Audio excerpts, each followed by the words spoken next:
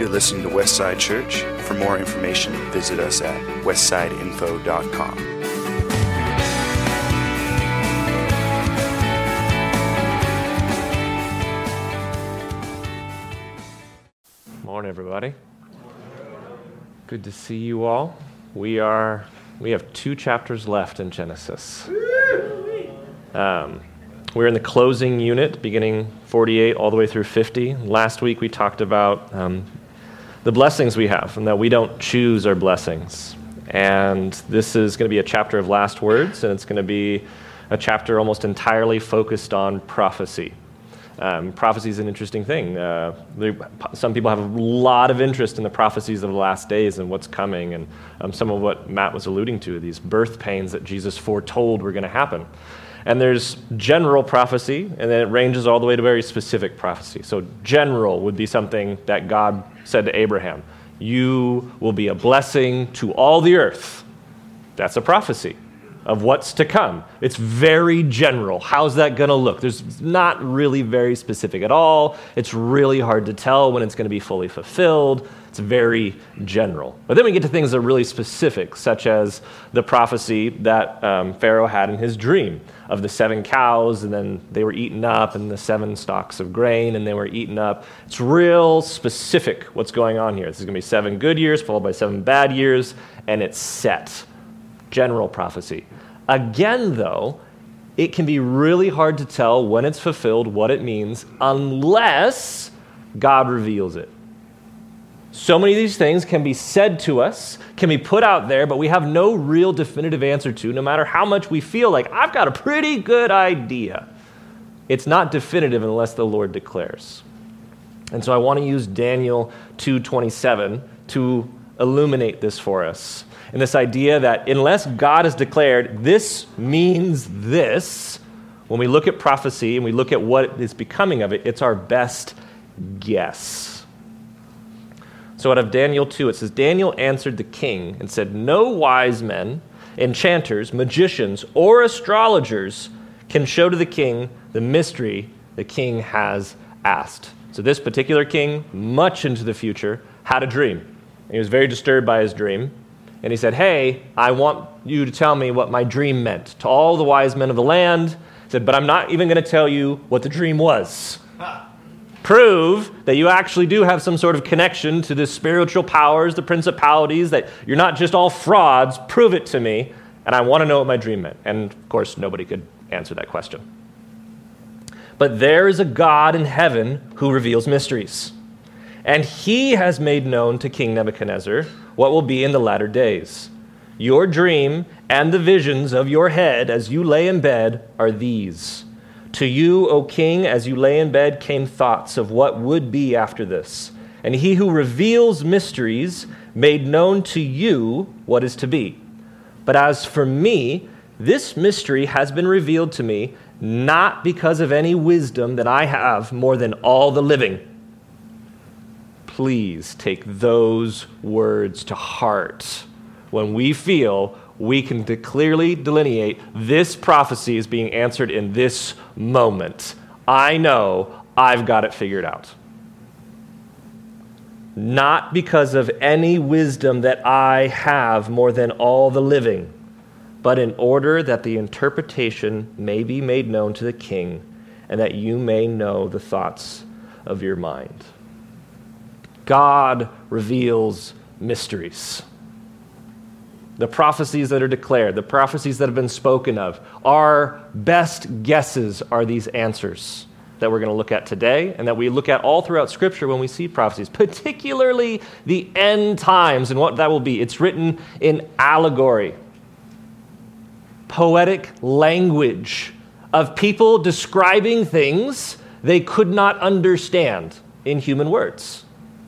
I saw this, and it kind of looked like this. What that specifically looked at, consider for a moment, how would you describe something you don't have words for? That's what a lot of these people are doing. God showed them a great mystery. He said it's going to come. What that exactly looks like, we're not always sure.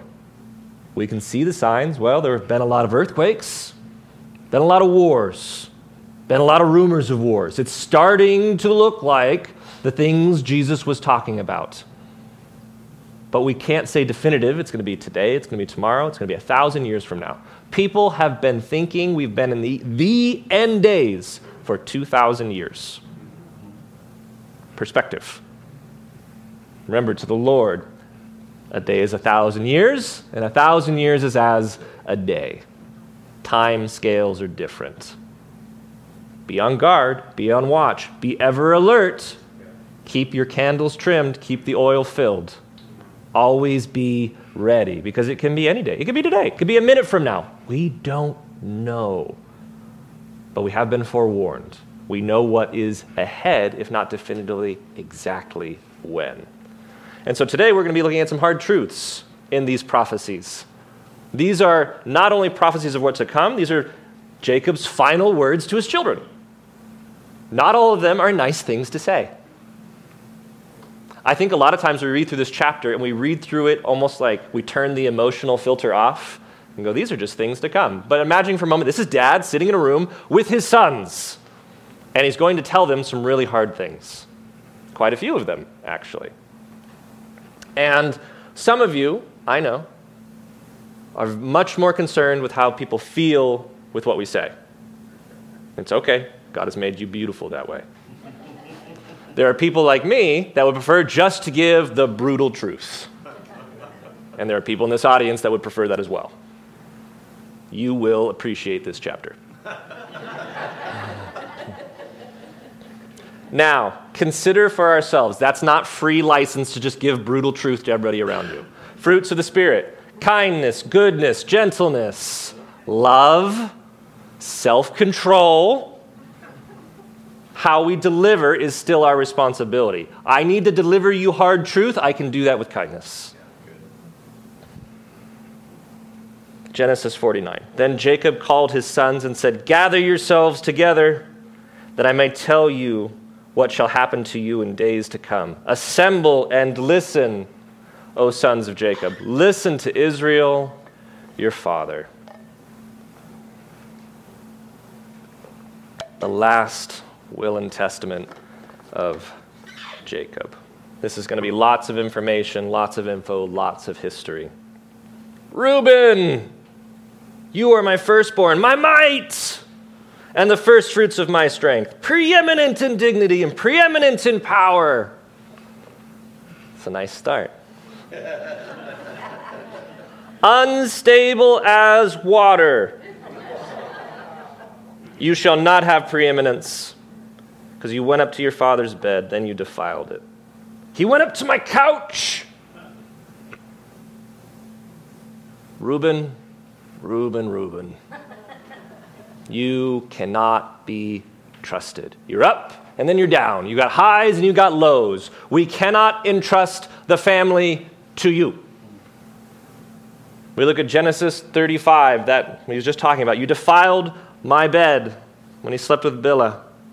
Genesis 37, you couldn't convince your brothers not to harm Joseph. Genesis 42, you offered your own sons' lives as retribution if you couldn't bring back my other son. We cannot trust this to you, Reuben.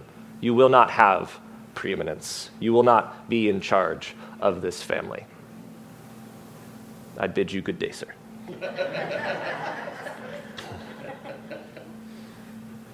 Simeon and Levi are brothers. Weapons of violence are their swords. Let my soul come not into their counsel. O my glory, be not joined to their company. For in their anger they killed men, and their willfulness they hamstrung oxen. Cursed be their anger, for it is fierce, and their wrath, for it is cruel. I will divide them in Jacob and scatter them in Israel. There's an implication here that some of this character traits have not changed. This happened a long time ago, this specific event that's being talked about in Shechem, when their sister Dinah was defiled, when they used subterfuge to deceive an entire town and slaughter all the men and carry off the women and children. Fierce anger, cruel wrath we cannot be joined to this. We look into the future with Simeon and Levi, and we see just these things happen. It's interesting, for the tribe of Simeon, their allotment, and in a little bit we'll look at a map and I'll show you, their allotment is engulfed in another tribe. They'll be completely and utterly surrounded by Judah, and essentially the strength of their tribe, it just dissipates. Levi, on the other hand, doesn't even get a tribal allotment, but something changes here. This part where it says, "Oh, my glory, be not joined to their company," that shifts. And I want to highlight a real important thing here. Even amongst prophecy, we must understand the character of God and what he does and what he chooses not to do sometimes. It says out of Jeremiah 18, "Then the word of the Lord came to me, O house of Israel, can I not do with you as this potter has done, declares the Lord? Behold, like the clay in the potter's hand, so are you in my hand, O house of Israel. If at any time I declare concerning a nation or a kingdom that I will pluck up and break down and destroy it, and if that nation concerning which I have spoken turns from its evil, I will relent of the disasters I intended to do to it. And if at any time I declare concerning a nation or kingdom that I will build up and plant it, and if it does evil in my sight, not listening to my voice, then I will relent of the good that I intended to do to it." God can change his mind if he wants to. What's interesting from that, we read a lot of verses where it says God is not one to change his mind like a man. Like a man is the indicator there. He's not fickle. That's good. That's good. He's measured and loving and kind and just. And so if a nation will relent of its ways, as Levi does, he will shift what he's going to do. Levi will still be scattered, but he will be joined to the glory of the Lord. The tribe of Levi will become the priests of God Most High. They will represent the people toward God moving forward. Moses himself is from the tribe of Levi, chosen over any other person to be God's friend, to speak to him face to face. And yet his tribe will still be scattered amongst all of Israel. They will have no land to call their own. They will have everything they have, they will be dependent on every other tribe.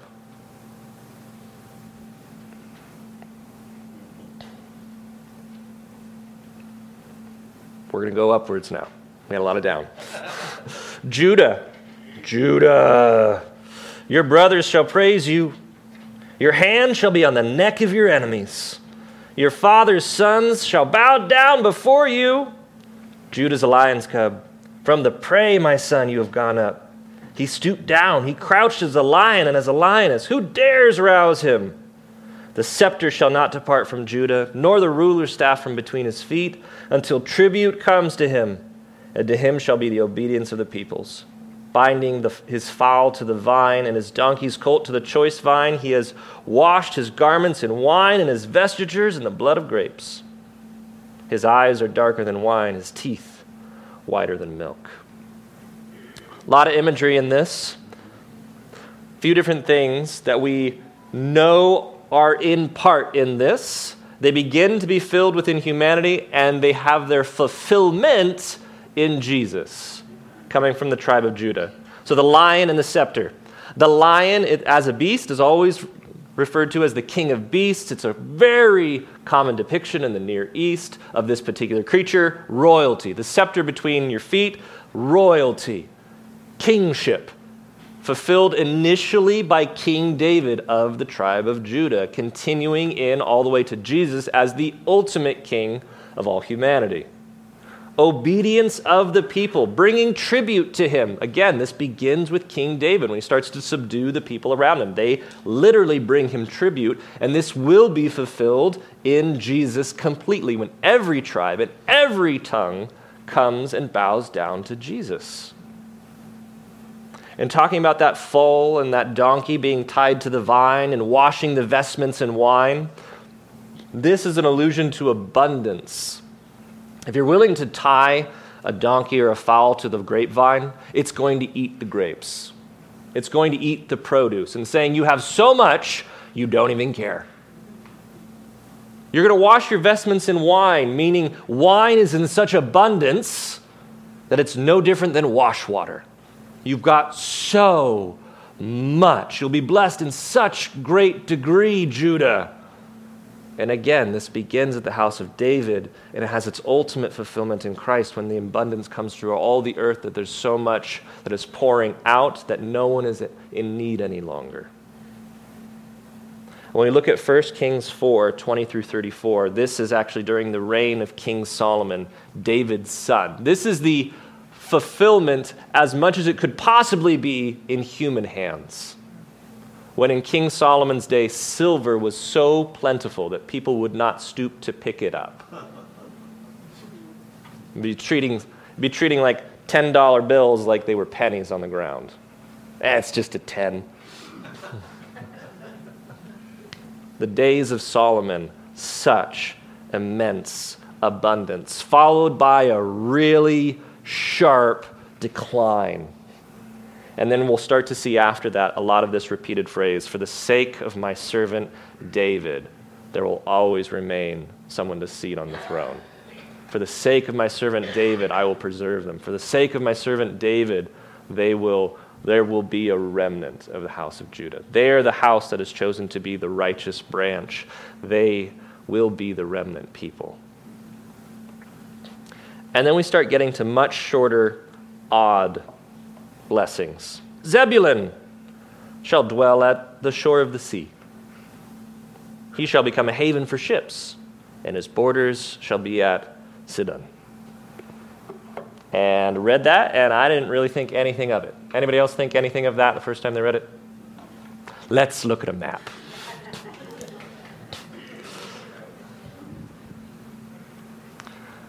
If we don't look at some of these details, then it can really get in the way.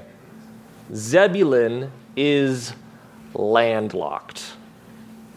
So how on earth can it dwell by the edge of the seashore? There we go. Beautiful. This is Zebulun. Sidon is here. How can this possibly be a haven for ships? And how can it find all its abundance from the seas? So, there's a few actual answers to this that we have to realize. This is a map of the tribal inheritance as was allotted out after the conquest. But something we must realize. This is not forever and for all time. This is also not what necessarily happened in its fulfillment. This is simply what we read, and they should have this area, and this area, and this area, and this area. But Dan never got any of it. This never happened. It's just simply what they were told would be yours if you go up and take it, as you're called to do. And they failed. Dan ends up having a large amount of their people migrate north to this little city called Dan. And the majority of their populace heads up there. They don't even end up living in the spot they were supposed to. So, for one, this isn't necessarily as going to be now and forever. It's what they allotted up after the conquest. For two, people move around. I'm just going to use Jesus' family for an example. Jesus was born in Bethlehem. He's of Judah, yes. It's way down here. Bethlehem, the whole nation of Judah. You know where his parents are from? They're Judeans. Nazareth's up here. Judeans, not even living in their tribal allotment. People move around. There's nothing saying that a bunch of people from Zebulun didn't go and settle on Sidon and by the coast and have a lot of their involvement in trade. The whole purpose of this statement is to allude that these people will find great abundance in trade and by the sea and working into those things. Last potential possibility here. The Assyrian Empire came through and took all of these people away. All gone. Not a soul was left there. They took them all and they put Assyrians in those towns. They're all gone. We don't know where they went. They are the lost tribes of Israel that are currently somewhere in the world of these to this day. Their ancestors. Their descendants. For all we know, they could have been living in Sidon for the last 2,000 years. We don't know. But people use this as a point of contention. It's like, well, they never actually lived by the sea, as we look at this one snapshot in time that did not last for a very long time. But we would have even no idea that this was an argument or a concern if we didn't look at a map. We're actually going to look at this a couple times as we move forward. Issachar, a strong donkey, crouching between the sheepfolds. He saw that a resting place was good, and the land was pleasant. So he bowed his shoulder to bear and became a servant at forced labor. Thanks, Dad. Appreciate that. Choice, alluding to a choice of comfort over freedom. This idea of this is good, it's plentiful, and if we just give up a little freedom, we can still enjoy this comfort. But when? When does this happen? We don't know. The best idea is that sometime probably when the Assyrians came in and swept everybody out, choosing to not resist as much in order to maintain a little bit more comfort and freedom. Dan shall judge his people as one of the tribes of Israel. That's nice. Dan shall be like a serpent in the way, a viper by the path, that bites the horse's heel so that his rider falls back. I wait for your salvation, O Lord. Dan is not going to be a very influential part of Israel. Even that allusion to him being a judge at some point is going to be Samson. Anybody read about Samson? Mighty man, not a very smart man. Not very clever, deceived, got a little bit too comfortable with his own strength and relying entirely upon that, and that led to his downfall.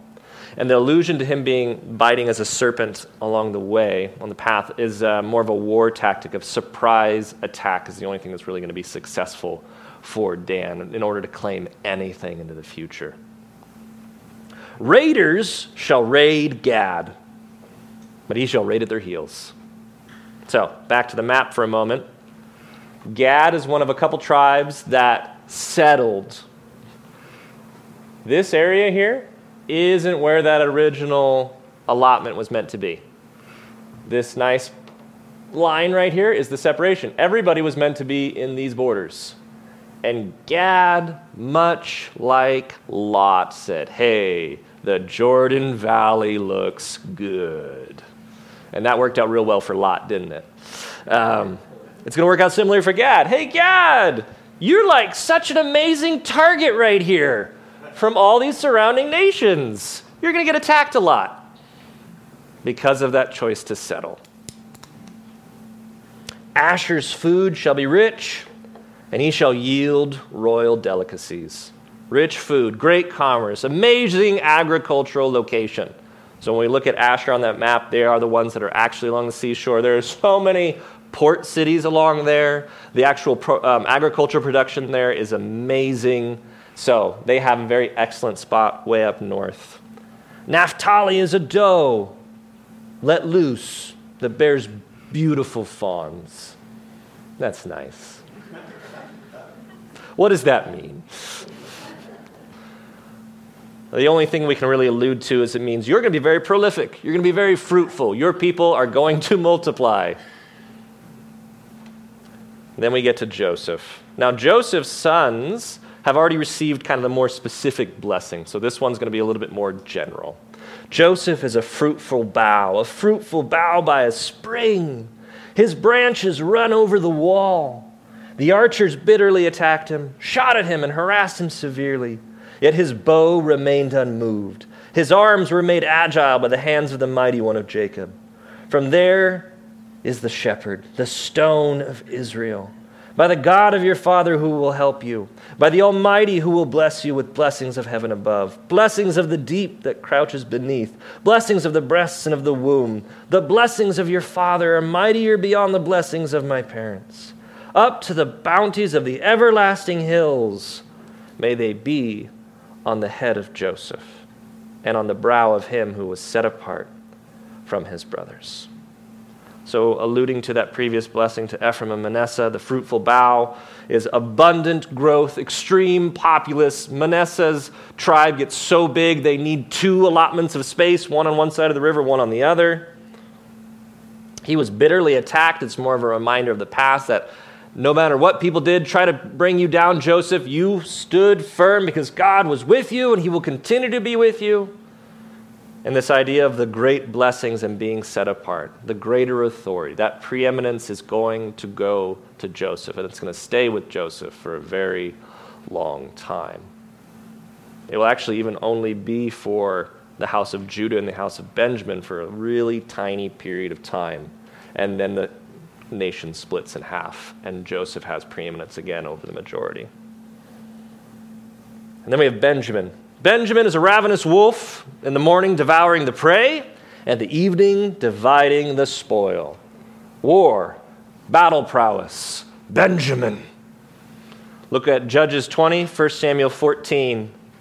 Judges 20 talks about the entire nation of Israel coming against the tribe of Benjamin and having a hard time of it. Their one little tribe of Benjamin fended them all back. It wasn't until they outmaneuvered them in battle that they were even able to stand against them at all. 1 Samuel 14 is talking about when Saul of the tribe of Benjamin was set up as king, and he has victories over all of his enemies, and he's fighting all of his days. Amazing battle prowess. All these are the 12 tribes of Israel. This is what their father said to them as he blessed them, blessing each with a blessing suitable to him. Then he commanded them and said to them, I am to be gathered to my people. Bury me with my fathers in the cave that is in the field of Ephron the Hittite, in the cave that is in the field of Machpelah, to the east of Mamre, in the land of Canaan, which Abraham bought with the field from Ephron the Hittite to possess as a burying place. There they buried Abraham and Sarah his wife. There they buried Isaac and Rebekah his wife, and there I buried Leah. The field and the cave that is in it were bought from the Hittites. When Jacob finished commanding his sons, he drew up his feet into his bed, breathed his last, and was gathered to his people. Talking about things to come and each blessing being suitable to the one that could handle it. Who can handle what into the future? So now what are we to learn from this? How do we take something away from this? It's a lot of information. It's a lot of stuff to come. It doesn't seem as necessarily directly applicable. Well, first of all, not all truth is easy. Not all important things to be said are going to be things we want to hear. Nobody wants to hear, sorry, son, you're basically getting nothing. No one wants to hear, hey, your future people are going to be attacked all the time. Not all truth is easy. The very first truth that was ever presented to me as a believer, contesting my faith, was out of Matthew 10. It was in high school, junior or senior, I can't recall which, and new believer looking into it, investigating, and had somebody bring this passage and say, what do you think of this? Matthew 10, do not think that I have come to bring peace to the earth. This is Jesus speaking. And I have not come to bring peace, but a sword. For I have come to set a man against his father, and a daughter against her mother, and a daughter-in-law against her mother-in-law, and a person's enemies will be those of his own household. Whoever loves father or mother more than me is not worthy of me. Whoever loves son or daughter more than me is not worthy of me. Whoever does not take his cross and follow me is not worthy of me. Whoever finds his life will lose it. Whoever loses his life for my sake will find it. This is a piece of hard truth. This piece of truth says, your family may not be your idol. You may not worship them over me. You may not choose them over me. For all time, family has been an idol, whether we want to admit it or not.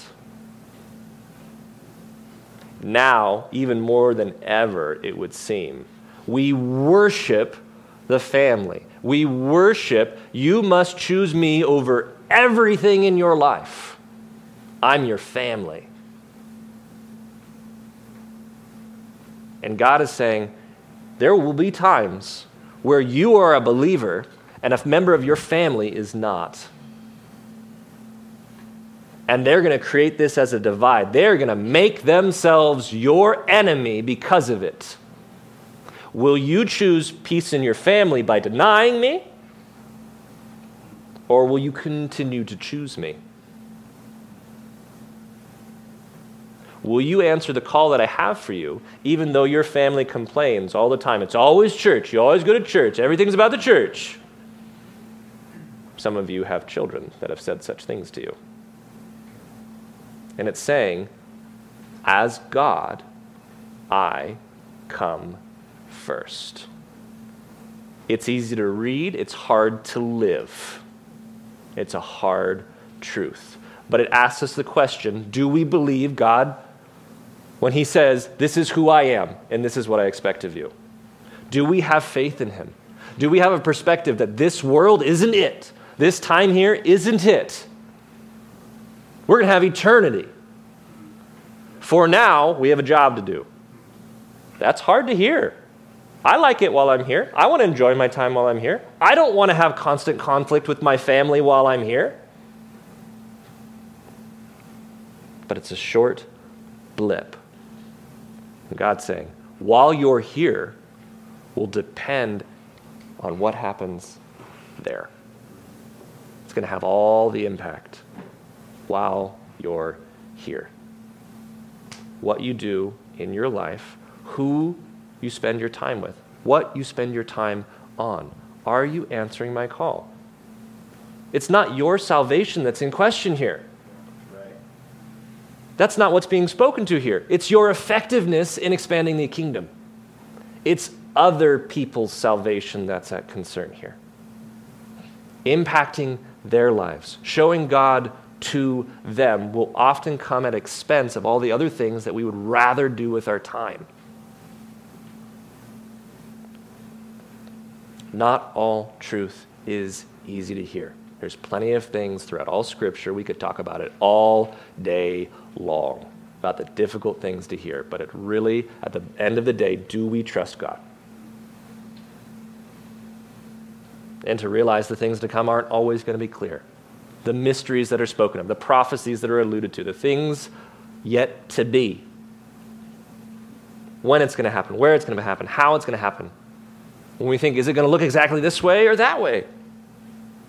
Out of Luke 24, talking about his coming, his sacrifice. We look at them now, and how could they not have seen this? And they didn't. And he said to them, O foolish ones, and slow of heart to believe all the prophets have spoken. Was it not necessary that the Christ should suffer these things and enter into his glory? And beginning with Moses and all the prophets, he interpreted to them all the scriptures, the things concerning himself. A lot of smart people argue about the things of the Bible and the things to come. I'm going to say it again. A lot of very smart people disagree. And if a lot of people who spend their whole lives investigating this disagree, we should be very cautious when we say, well, I've got it figured out. I don't know what their problem is. We need to be cautious in this. We need to be wary when we're declaring truths of great mysteries. And the last things I want to say here is that not everyone gets to be a Joseph or Judah. When we read about Joseph and Judah, they had amazing blessings. It sounds great. Not everyone gets to be a Joseph or Judah. Out of Matthew 25, it says, For it will be like a man going on a journey who called his servants and entrusted to them his property. To one he gave 5 talents, to another 2, to another 1, to each according to his ability. Then he went away. Each one of us has been given something different, alluding again to the blessings. Judah and Joseph, 5-talent guys. It doesn't matter how much Issachar wants to be a 5-talent guy, he's a 1-talent guy. Raging against the Lord on that will change nothing. That's hard to receive if you're a 1-talent person. Can I be at least a 2-talent person, God?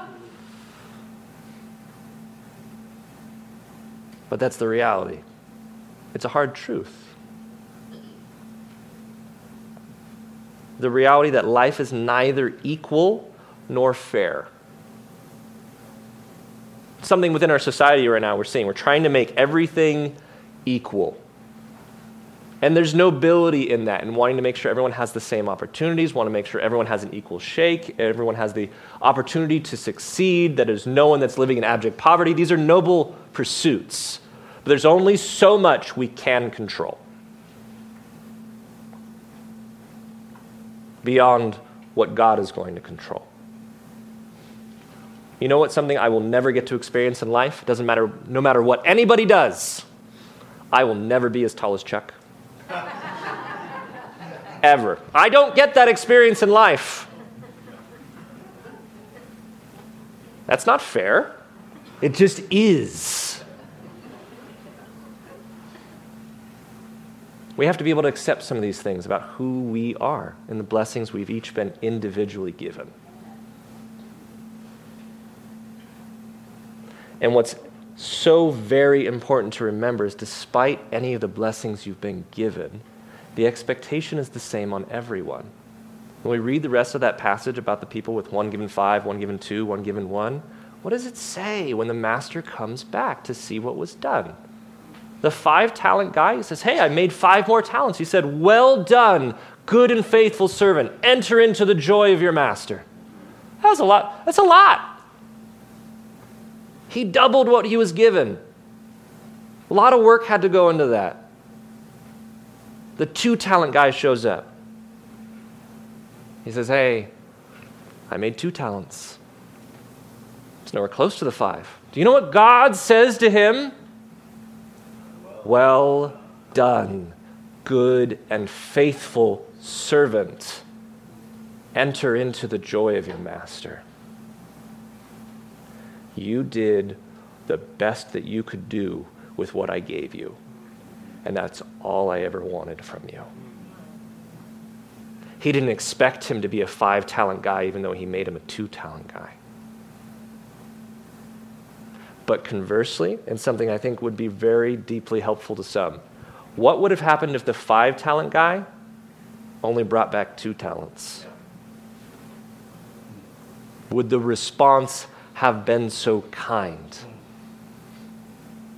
You're a 5-talent guy. I expect you to be a 5-talent guy. We always look at the inheritance, the reward at the end.